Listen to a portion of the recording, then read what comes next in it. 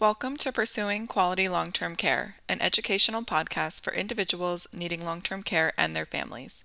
Join us as we talk with national experts and advocates about strategies you can use in the pursuit of quality long-term care. In this episode, we are sharing the audio from Consumer Voice's webinar that was part of the Dignity for All Staffing Standards Now campaign. This campaign is advocating for a minimum staffing standard in nursing homes. This discussion highlighted how there is little accountability for how nursing homes spend taxpayer dollars, despite receiving tens of billions of dollars each year in Medicare and Medicaid dollars.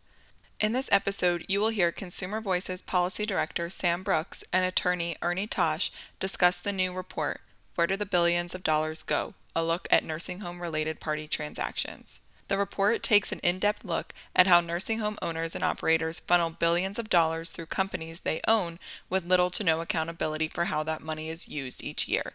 Sam and Ernie also offer examples and solutions to address this industry-wide problem to ensure public dollars are going toward resident care. To view the PowerPoint slides mentioned in this episode and to learn more about the campaign, visit theconsumervoice.org/pursuingquality. Welcome to Consumer Voice's Dignity for All continuing campaign, which we are putting on in support of a national minimum staffing standard for nursing home residents. My name is Sam Brooks, and I am the Director of Public Policy for the National Consumer Voice for Quality Long-Term Care. For those of you who don't know, Consumer Voice is the leading national voice. We represent consumers and issues related to long-term care. We advocate for public policies that support quality of care and quality of life responsive to consumers' needs in all long-term care settings. We aim to empower and educate consumers and families with the knowledge and tools they need to advocate for themselves, train and support individuals and groups that empower and advocate for consumers of long-term care, and we promote the critical role of direct care workers and best practices in the quality care delivery. Please go to our Dignity for All webpage. This is, again, our campaign. As many of you know, CMS, Centers for Medicare, essentially President Biden announced that they would be implementing a minimum staffing standard for nursing home residents, which advocates, families, residents themselves have called for decades. And they promised it about this time. Last year, they said it should be out in a year, but we learned yesterday that it's being delayed.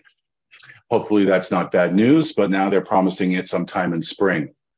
For the past 3 months, we have been conducting a campaign, again, called Dignity for All, trying to center the discussion of staffing standards, not on nursing homes themselves, but on residents and workers. We have featured the voices of residents speaking about what it's like to live in a facility when it's short-staffed, when there's inadequate staff to take care of them, when they have to sit for hours in their own waste because there isn't a CNA to change, to help them change, or even to get out of bed. And we also heard from workers who have been committed to this job for 20 or 30 years, but who have colleagues that were using their own food stamps to buy snacks for diabetic residents. And you can go to our website and hear those, view those webinars. So we've been trying to elevate the voice.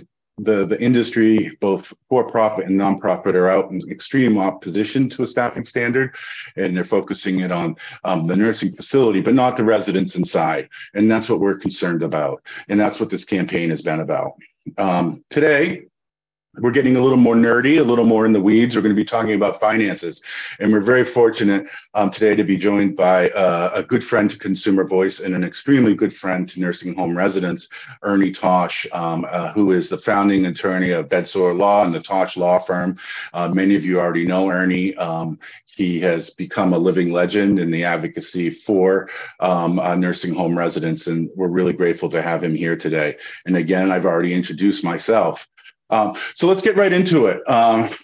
The catalyst for this webinar was a report that we issued about a week ago called Where Do the Billions of Dollars Go? A Look at Nursing Home Related Party Transactions. And for some, related party transactions is a term that they're quite familiar with when it comes to nursing homes.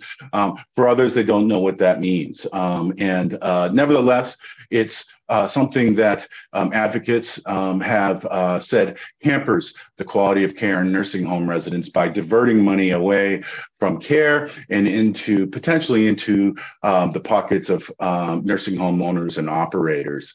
So today we're going to go through this report, explain to you what related parties are. We're going to show you where they're reported to the federal government. We're going to show you how there's little to no scrutiny at all on how this money is spent. But most importantly, we're going to offer you some concrete solutions. I mean, it is not a heavy lift to address this. So before I turn it over to Ernie, I just want to talk a little bit about the findings from our report, and we'll put these in context in the next few slides.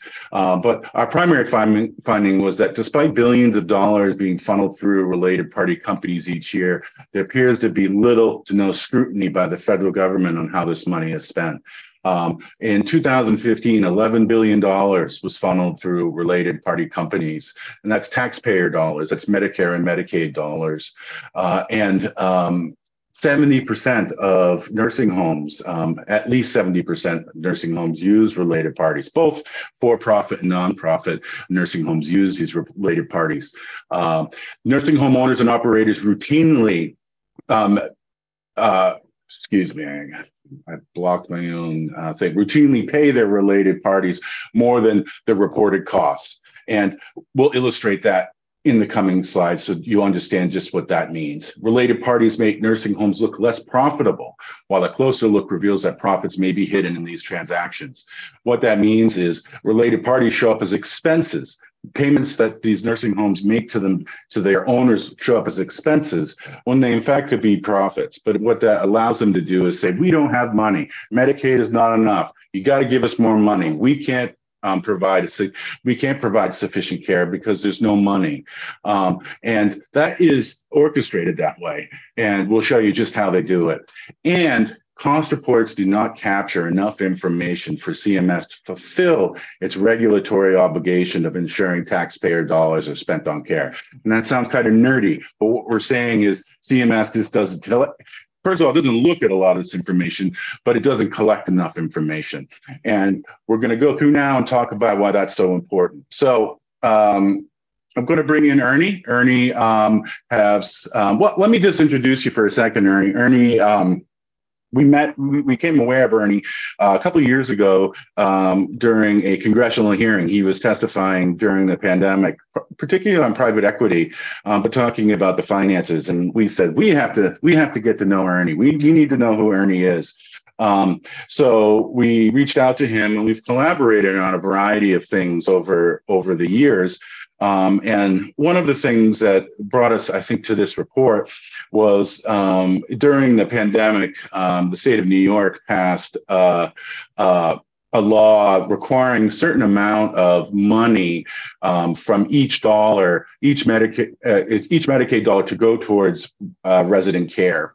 Meaning 70% had to go to care and 40% of that had to go to direct care.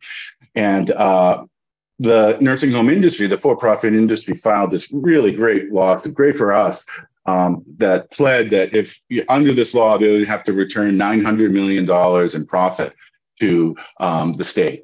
And I said, hey, we should look at the numbers that they're pleading in these in this lawsuit and compare it to the numbers that they're reporting to the federal government. So I contacted Ernie. I said, Ernie, pull the cost reports for these homes and let's see if the numbers match up. And of course they didn't. Sometimes there was wild discrepancies, but it was clear that the information they were reporting to CMS was much different than the information they were pleading in their case. But what got me to the related parties was Ernie said, well, look at this column. And I looked over and there was just extremely wild numbers being reported by these facilities for related parties. And I said, this is the real story. So that's how we came to know Ernie. We've become really close allies, and we really appreciate all his efforts. Ernie, I want to turn it over to you now. Thanks. Thanks, man. So first off,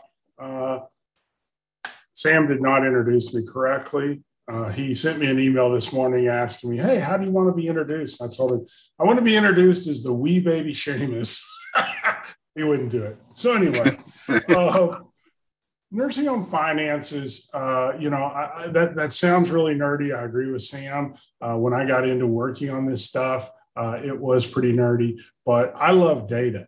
And as such, I was drawn to the cost reports and then the stories that the cost reports actually tell us. And so I want to talk about how most nursing home chains are structured. In this slide, you can see you have nursing home 1 and nursing home 2, which would be, of course, visible to the public.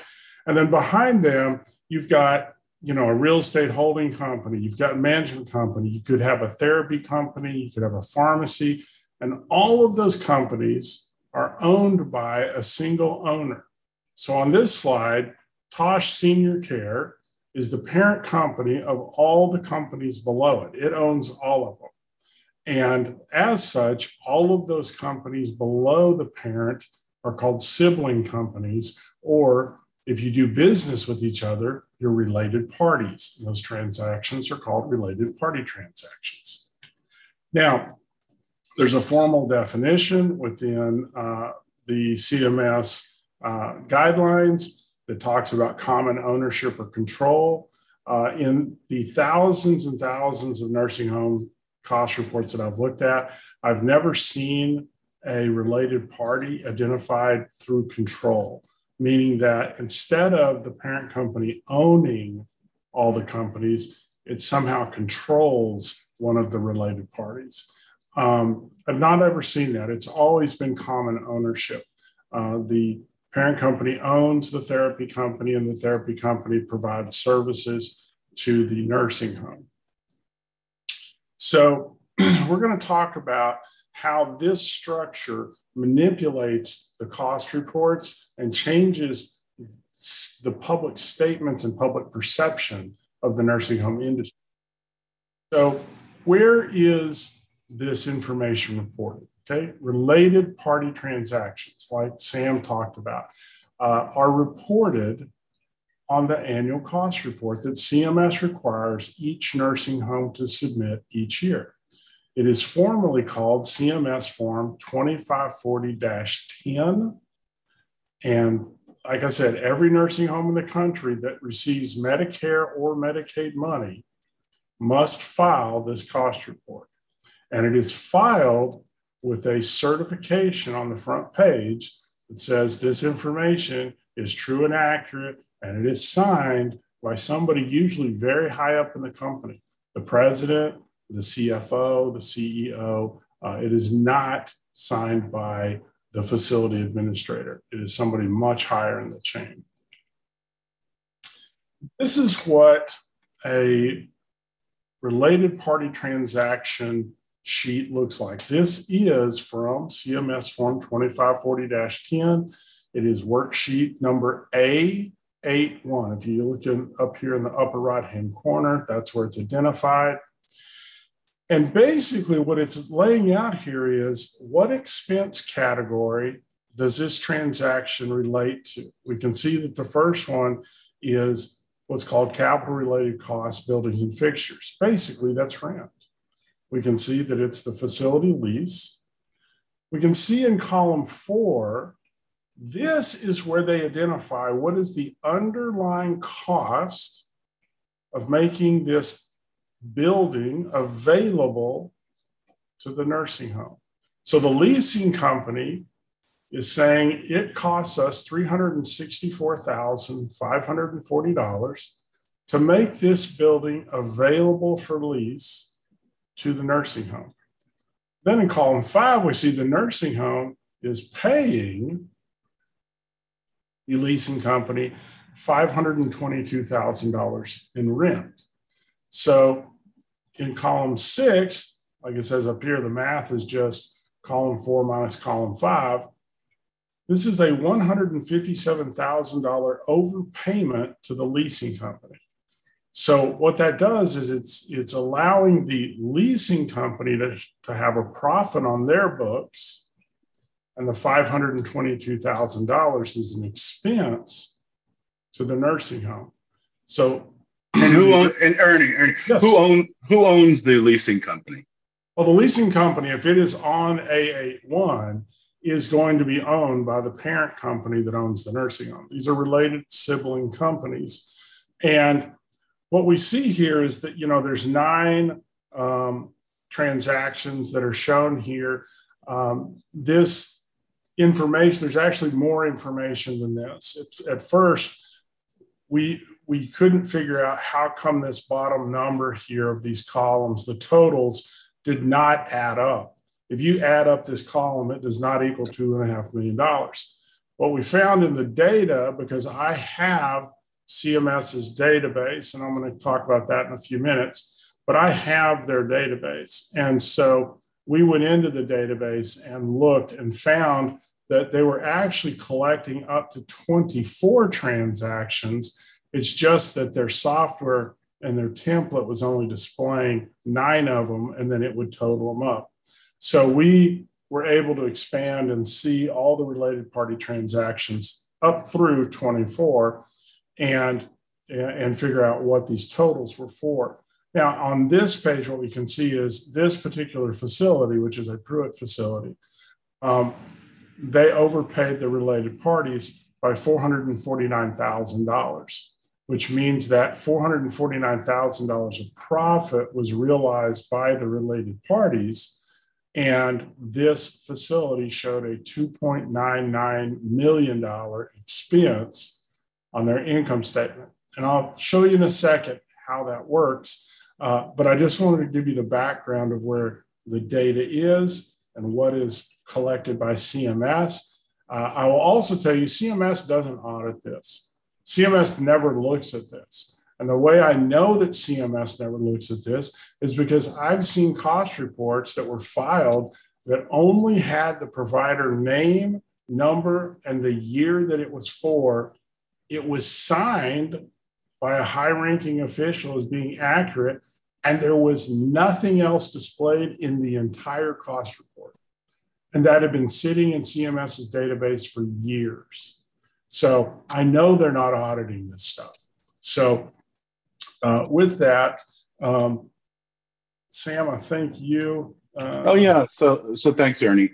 So back to this sheet here. What really shocked us is, to make clear to folks, all of these payments are nursing facilities, are facilities making payments to owners that own the nursing facility. So this is all self-dealing. These amounts in this column here, this 2.5 million, this cost was to companies owned by the same people who own the nursing home. And then these payments were paid. And that's what a related party transaction is. It's when you're doing business with your own nursing home and charging its funds. So these crazy numbers that we found made me really want to look at this issue in a broader sense. So I pulled some numbers from our report just to show you what the numbers look like. So, for instance, we ran some from Pruitt Health, who owns nursing homes, a variety of nursing homes in the South, and these are the numbers for Pruitt Healthcare, which are pretty shocking. So, we looked at the cost reports from 2018 to 2020, and Ernie was able to aggregate, to put all the costs from each nursing home in that chain into one sheet, into one database. And so if you look here, in that year, in the 3-year period, Pruitt reported costs to related parties of about $480 million, and but paid those related parties $570 million, which is an excess payment of 18%. And remember, these are all payments. These are all Medicare and Medicaid dollars being paid to companies that the nursing home owner owns and operates. Just to illustrate some of what these costs are, home office costs are very, very common. You know, the idea that the home office offers some kind of management. What that is not clear. but they're one of the most common, next to rent and lease costs, one of the most common related party expense. So for those 3 years, Pruitt reported $69.6 million in costs, home office costs. It cost them $69 million to provide whatever services it was to that nursing home, but to their nursing homes. But yet they paid them $124 million almost. That's a 78% excess payment. And what's important here, at the same time, care in Pruitt facilities is not good. CMS's 5-star rating system, which isn't perfect, we know, but is really one of the only real gauges out there, shows that overall, Pruitt homes out of 5 stars really perform poorly. 2.82, 2.82 overall 5-star ratings, 2.63 on health inspection ratings, and 2.62 on staffing ratings. And overall, we looked at the staffing data for that period of time. And they on average, Pruitt residents in Pruitt homes only receive 3.3 hours per resident day of direct care, which is 40 minutes less than a well-accepted standard of 4.1 hours per resident day. So it's not hard to connect this with, this by saying that the payments with the staffing. And just to illustrate more, we'll go on next. We also focused on life care centers, and their numbers are even more extraordinary. For the 3-year period of from 2018 to 2020, these are the numbers for life care centers, total related party payments. $1.1 billion in costs reported, $1.25 billion in payments. That's $140 million in excess payments, or 12.5% excess payment to them. For them, lease payments. So what I'm going to do is I'm going to buy a nursing home, then I'm going to sell it to a company I own, and I'm going to charge it rent. And if you look here, that was very lucrative for related parties. $64 million in costs to provide those facilities. So they reported it cost them $64 million to provide those facilities to life care, while at the same time, they paid them $92 million. That's a 44% almost excess payment. Same thing for home office costs. These are even, one year they reported $12.2 million and paid $23 million. And that's a 90% excess payment. So what this led us to believe is nobody can be looking at this because this is intolerable. Where is this money going? And it's intolerable to think that this is all sitting there and no one is looking at it. So that's putting our report in context. Ernie, let's talk. I'm going to turn it back to you to talk about where this data comes from and talk a little bit more about it. Yeah. So I was looking in the Q&A and chat channel while Sam was talking. Yes, this data is publicly available. You get this through a Freedom of Information Act request or what we call a FOIA request to CMS. It basically looks like this. This is one that I sent out for a facility recently because I wanted the hard copy because as I mentioned earlier, I have CMS's database. The way you get CMS's database is there is a link on CMS's website that allows you to download the entire cost report database.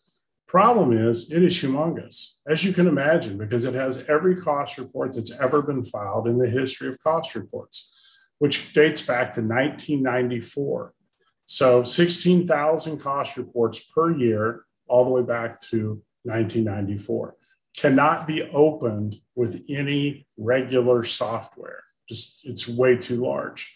So what you have to do is you have to get the data scheme for CMS's database, and you have to build an Oracle or Microsoft SQL database and import that giant file into a database, and then you can have access and use it. So that's what I did. And then we update it every 90 days. When CMS updates their database, we go in right behind them and we update ours. So ours mirrors them at all times. So Ernie, really quick, how much would someone need to probably be ready to be invest to create a system that can access these cost reports that are supposed to be public? Probably in time and money, we probably invested $100,000 to do that. But the alternative is sending a FOIA request for every cost report you would need to do any type of analysis. And if you're doing large scale analysis like we do, and it just becomes way too cumbersome. And that's why we went ahead and went to the expense of building the database so that we could do large scale research without having to do this ridiculous system of going to CMS for every single cost report. But they are publicly available. But here's the deal. Their template on related parties may not show all the related party transactions. That's where having a database revealed to us that there was more data behind shown in the template. So from there, we talk about, the payments are too high. It was $350,000 in cost to make that building available to the nursing home, and the nursing home paid $522,000 for it. Why did they do that, and why is that unreasonable? Well, CMS, to its credit, defines within the related party regulations that the transactions have to be done as a reasonably prudent buyer would do them. So specifically states such costs must not exceed the amount a prudent and cost-conscious buyer would pay for comparable services, facilities, or supplies that could be purchased elsewhere. So that is a great definition. And CMS actually gives examples and talks about purchasing using the power of being a large corporation, purchasing in volume. It goes into great detail about what this means. The problem is CMS did nothing beyond define this stuff and just left it to the industry to police themselves, because nobody knows what's behind those cost numbers that are reported in column 4 of worksheet A81 that we looked at before. That cost number can be any number that they choose to put there, because nobody looks at that number. Nobody looks behind that number. Nobody knows what the market value is for pharmaceutical products in Des Moines, Iowa. And so they can execute that contract at any value, and nobody is looking at that. To detour very briefly, I was deposing a CEO of a chain 2 weeks ago. And I was talking to him about reasonably prudent transactions within the related party context, and was asking him, before you executed the management agreement that gives you a 7% of gross revenue, 7% of gross revenue plus expenses, what did you do to determine that that was market rate? Nothing. What about with your therapy services? What did you do to compare and see if you were at market rate? I don't know. Did anybody do a market analysis? I don't think so. If that market analysis was done, would there be a report that exists somewhere? I doubt it. Basically what he was telling me was the contract, which was executed on one side by one owner. So for the facility, one owner signed it. And for the related party, another owner signed it. They just set the number at whatever they wanted. It wasn't reasonably prudent. Well, how do we know that? Because they made a 427% profit on their management company. No reasonably prudent buyer would agree to that. So this is a great definition. In practice, CMS is not monitoring any of this. Now, the reason this becomes important, and one of the reasons that Sam and I got so involved in this area, besides that we're total nerds, is that you can manipulate the income statement. And this is what they're doing. This is a facility, let's say, that owns their own building, okay? And they tell us on their cost report $16 million in total patient revenue, which is really billing. They had some uncollectibles. And so the actual amount of money that hit their bank account was $14.25 million. Then they had $13 million in expenses, which left them a profit of $1.25 million. This is a problem. It's a problem if your nursing home shows a profit on its income statement for two reasons. One, makes you a better target for litigation because plaintiff's attorneys go, oh, look, they're making money. You know, we're going to be able to collect a judgment. Secondly, is that they can't go crying to the legislators that they need more money if they're making tons of money. So they have to change this. This is how they do it. Go in and they manipulate the expense number using a related party. So remember, related party, nursing home number one, is now doing business with a real estate holding company. Before, nursing home number one owned the nursing home property. Now they spun it off to the real estate holding company and are leasing it back. Okay, so this is how it looks. That's our original. And now, when it was owned by the nursing home, they paid about $600,000 of their annual expenses was towards the mortgage payment and the taxes. But now they spun it off to the real estate holding company, and they're now going to pay $2 million in rent. Okay, what that does is it creates a $1.4 million siphon.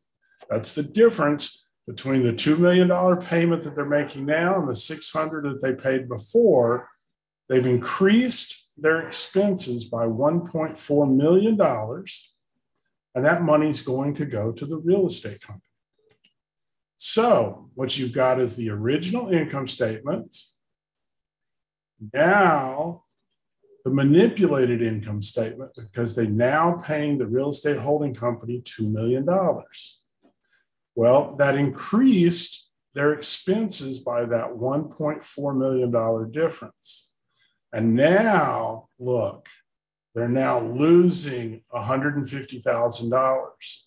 Now, a plaintiff's attorney who doesn't understand cost reports is going to look at this and go, oh man, I guess we have to go look at their insurance and figure out if they have any. And if they do, we're going to be limited to that because this facility doesn't have any money. Bigger than that, though, is they now get to wave this income statement around and say, oh, let's all cry together. We need more money from the federal government. We need more money from Medicaid and the state governments because we're about to go bankrupt. We're going to close these facilities if we don't get more money. And for 30 years, our legislators have fallen for this tactic. There's no transparency into the financial dealings of these companies. There's hidden money and horrible outcomes. This is our structure, right? Related parties, all owned by the same parent. A CMS cost report, the 2540-10, is for a single facility. It's for nursing home number one. It files its cost report. It manipulates its income statement to make it look like it's losing money. Nursing home number two does exactly the same thing. The problem is we don't have any cost reporting for the real estate holding company. We don't have any cost reporting for the management company. We don't have any cost reporting for the parent company. We have no idea how profitable these companies actually are, because the only thing that they're required to do is file a CMS cost report, which is facility, and it's highly manipulated. As Sam was talking about, we talk about related parties and do they actually affect staffing? Well, let's talk about what related parties do for the facility. First off, it protects their assets and shell corporations. You move all your hard assets, your big assets, your real estate, your building into related parties, which are then impossible to break into in litigation. So you've sheltered your largest assets and you move all of your money into related parties, so that trying to get to any sizable amount of money or any asset is almost impossible. Then you siphon money so they don't show a profit. We already talked about that. And then we have to ask, why would a facility understaff anyway? I mean, besides financing, is there any reason you would understaff? Well, of course not. Only understaff if there was some profit motive involved. And so when we go back and say, okay, how does this affect staffing? Well, protecting assets and shell corporations limits the risk to the operators. You're now taking away the risk of losing sizable assets in litigation. So they no longer fear litigation. Litigation is now a cost of doing business because they've sheltered all their assets so that it's, pennies on the dollar in these settlements. Because if you sue the facility and you get a $10 million judgment, it has no assets. So they're just going to collapse that entity, declare it bankrupt. My $10 million judgment becomes worthless. And then they reopen the facility under basically a very similar name the next day. Boom. Why should they staff properly? There's not a physical monetary reason for them to fear repercussions. Litigation's a cost of doing business, and CMS and state fines are a joke. If you even got fined for it. The oversight is a whole nother problem. Secondly, siphoning money so they don't show profits. Yeah, this is a great excuse to cut staffing. This is exactly what the industry has done for 30 years. It's held up those manipulated financial statements and said, look, we have no money. We couldn't staff better if we wanted to. And boy, do we want to. But we just don't have the money.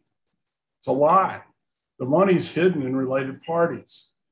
And by hiding the money in related parties, they can now face legislators and the public and say they don't have money and say they can't staff better. But somehow these nursing home owners are becoming billionaires. You don't become billionaires by losing money on all your investments. And why understaffed to begin with? Because it increased its profits. It's the single largest cost, the single largest expense in a nursing home. So if you can cut your staffing cost, you will commensurately increase your profitability.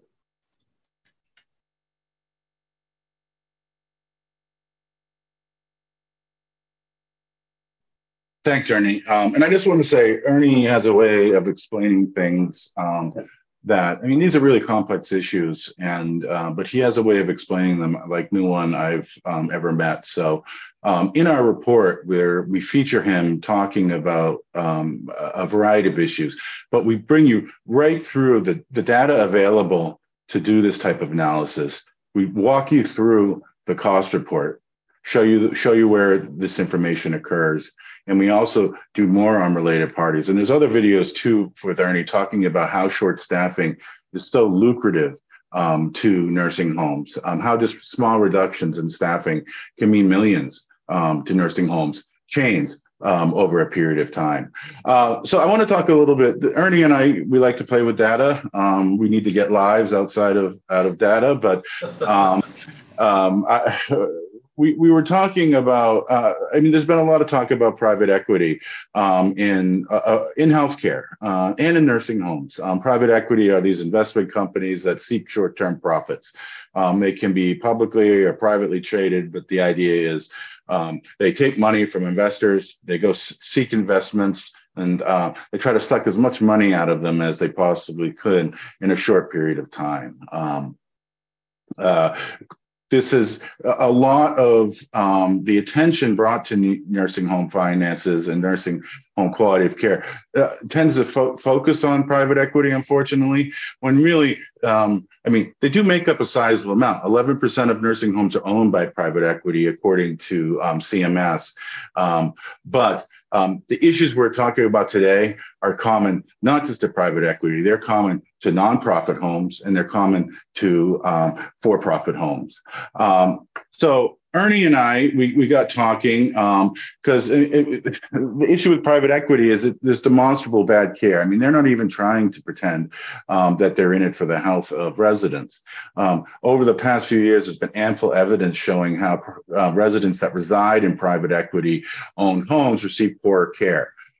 One study showed that just residing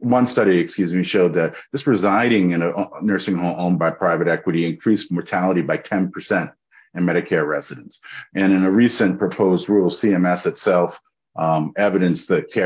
cites evidence of poor quality of care in private equity, and is taking some minimal action to at least identify these players. But it's important. I don't want you to take away from this presentation that this is a private equity problem. It's not. This private equity smelled blood in the water. This problem preceded private equity, and like sharks, they came in and they are doing and taking advantage of a system created both by the nursing home industry, but also by CMS to take these profits. So Ernie and I started talking about this Porter Piccolo group. Porter Piccolo is infamous, famous. If you Google Porter Piccolo nursing home, you'll get a litany of stories from a variety of publications, including the New Yorker, Washington Post. I think Barron's or Forbes did a story on them. They're primarily two folks that live, I believe, in Brooklyn. In 2015, when they created Porter Piccolo, this private equity investment group, they were 25 and 32 years old. They had no experience operating nursing homes, and they quickly weaseled their way into the world of nursing homes. And they've become kind of the poster child for private equity and care declines. I encourage you to read the New Yorker story. If you Google Porter Piccolo, you will see evidence of how bad the care is. And we're talking about literally the month after Porter Piccolo purchases a home, care can decline. But nevertheless, CMS allows them to purchase homes despite story after story of horrible care. So we were talking about it, and we were thinking about Tennessee for some reason. I said, let's go see if there's any Porter Piccolo homes in Tennessee. And when and again, there's one caveat with all of this. It's impossible to ascertain, sometimes it's possible to ascertain who owns a nursing home. Ernie will admit that the nursing home ownership is so opaque and so nebulous that it's almost impossible to find out who owns a nursing home. The report that we did, that Ernie and I did, focused on one chain, Breas, and someone's reached out to us and said, you didn't get all the Breas homes. And that's because the ownership is so hidden that CMS itself admits they don't know who owns some nursing homes. But we were able to identify at least 12 nursing homes in Tennessee. And these were all purchased in the past 4 or 5 years by the private equity investment group. So I said, let's pull the cost reports and look at what it's like, what related party transactions are like in these homes before and after. So again, here's worksheet A81. Again, we have this is what was reported in 2018 before Porter Piccolo was owned. And if you look here, there's one charge. It's a management fee. Again, this is very common. It's like a home office cost, and a related party charged this home $444,000 in related party costs. So this is the year before. And remember, All of this is money that's paid to a company owned by the same people who own the nursing home. I can't tell you that enough. This is a 2020 after being purchased by Porter Piccolo. Notice anything different? That they don't even fit on the page. Instead of $444,000, we have $5.5 million in related party transactions. That's and they overpaid their related parties by almost $250,000. So let's look at this side by side. Before 2018, before Porter Piccolo, and after. That's an increase of a factor of 11. And this is one home.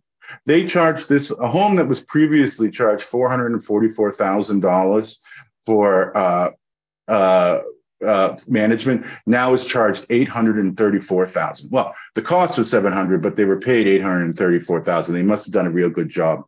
And this is one home. This is one home in Tennessee. There's 12 others. So, and these numbers are similar for all of the other homes. So millions of dollars are being sucked out of Tennessee, out of not only for care of residents, but out of the hands of workers, out of communities. And CMS has no idea where it's going. CMS has no idea where this $834,000 went. There's no way to tell from this form what was received for this service.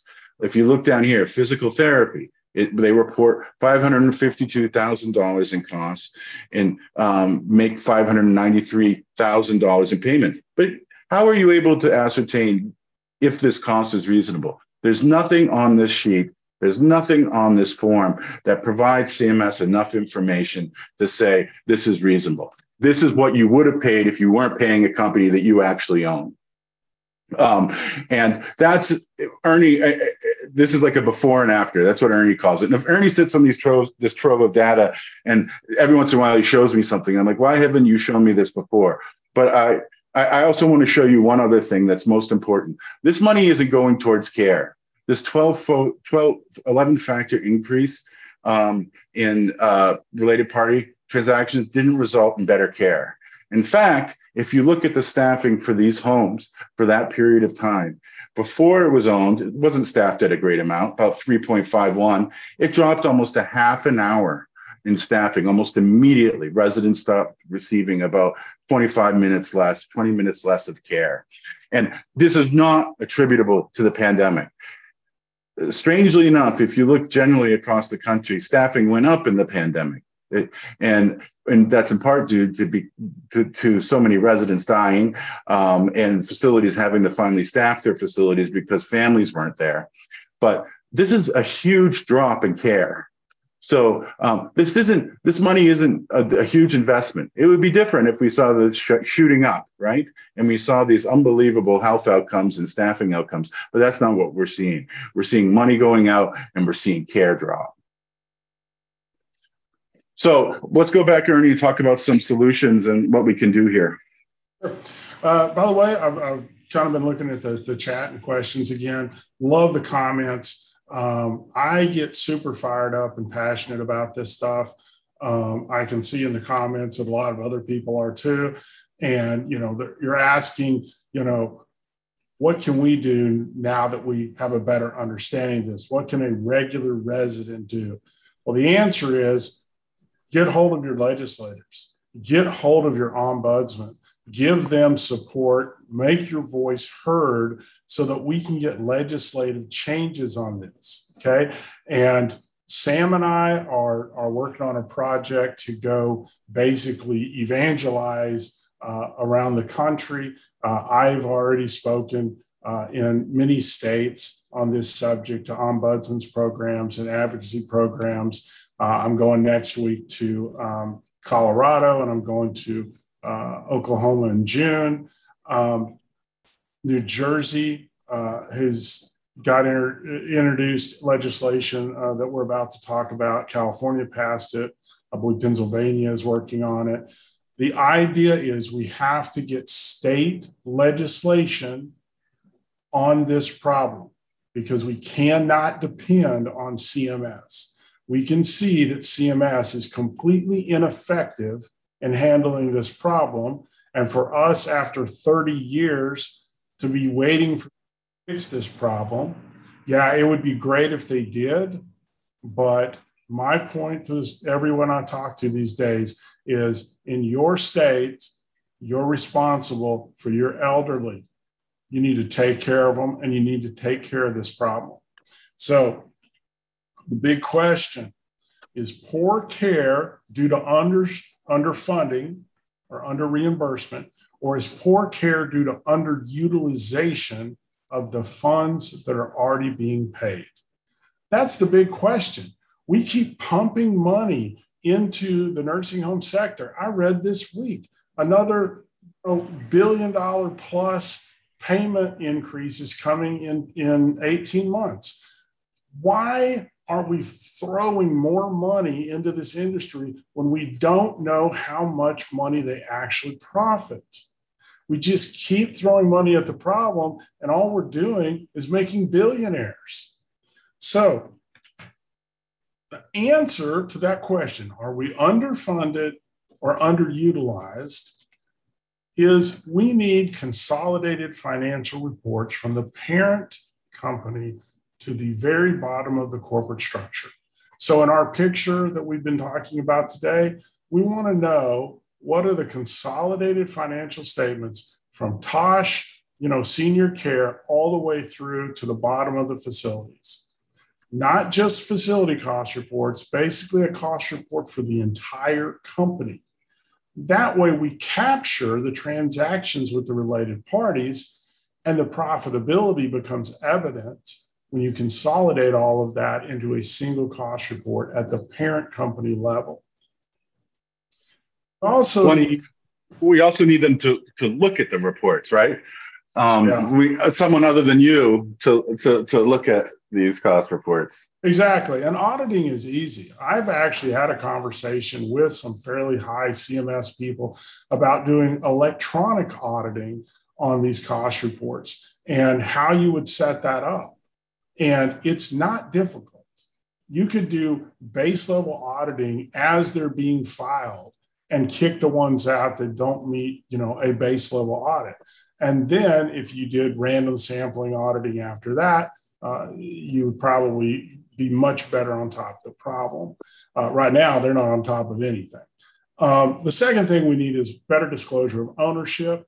And what we would be looking for there is ownership disclosure all the way back to individuals.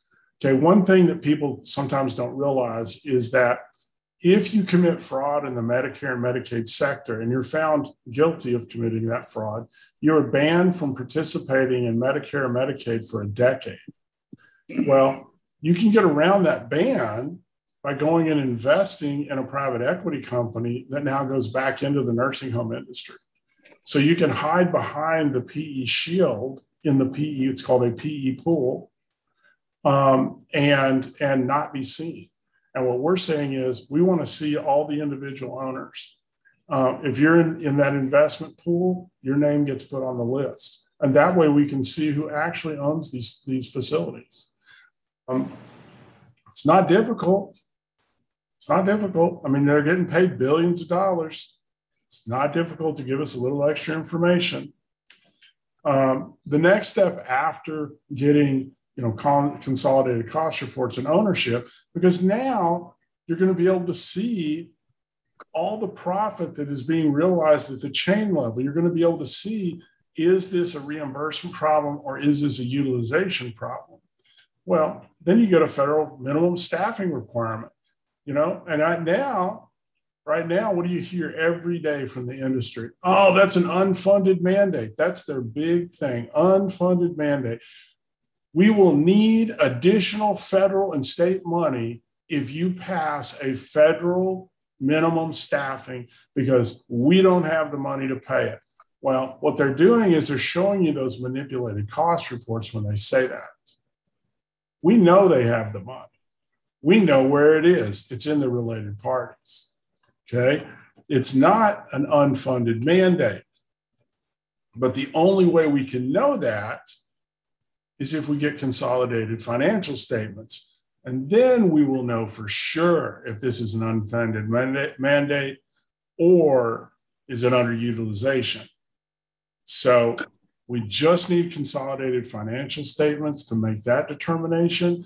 We need a legitimate minimum federal staffing guideline, which would be 4.1 hours or greater. And we would need CMS to actually look at the data they're collecting and do a reasonable audit that is reported correctly. Yeah, and I think it's important to point out, I mean, this information is not something that they would have to create. They know down to the penny where money is going and how it's being siphoned. And frankly, in our report, again, we make a variety of suggestions in our report. CMS, in its regulatory documents, say you have to make your books open to us. You have to show us your books and explain to us where you got these costs. But it's just clear they're not. So I want to thank Ernie for being here. We want to talk. I mean, people are right to be upset. We're looking here at billions of dollars. And remember, these are Medicare and Medicaid dollars. These are taxpayer dollars. They're not, private pay. We're talking about billions and billions and billions of dollars that are just going unaccounted for. And we really encourage you to read the report, which gets into detail, but also offers concrete steps about what we can do. But Ernie, thanks for being with us today. I just want to talk about absolutely. I want to, before, if we can get to some questions, we will. But I want to give you guys some opportunities here to do some advocacy yourself. Please go to our Dignity for All webpage. You can see this. You'll be able to see this webinar after we post the recording, but all the webinars, please go see and talk to, see residents and workers talk about what it's like to live and work in understaffed homes. Importantly, people have said, what can we do? We need your support. Go to this link on our website. It's on our Dignity for All website. We've created a template for you to email your Congress members and say, support staffing standards and transparency. It's a David versus Goliath battle right now. The industry has millions and millions of dollars that they're pumping into ads. They run ads on Hulu. It's a David versus Goliath battle, and they're going to their Congress members with these doctored cost reports and saying the sky is falling. They need to hear from families and residents and advocates that we support minimum staffing standards for residents, and they must increase transparency. So you can go to that link on our web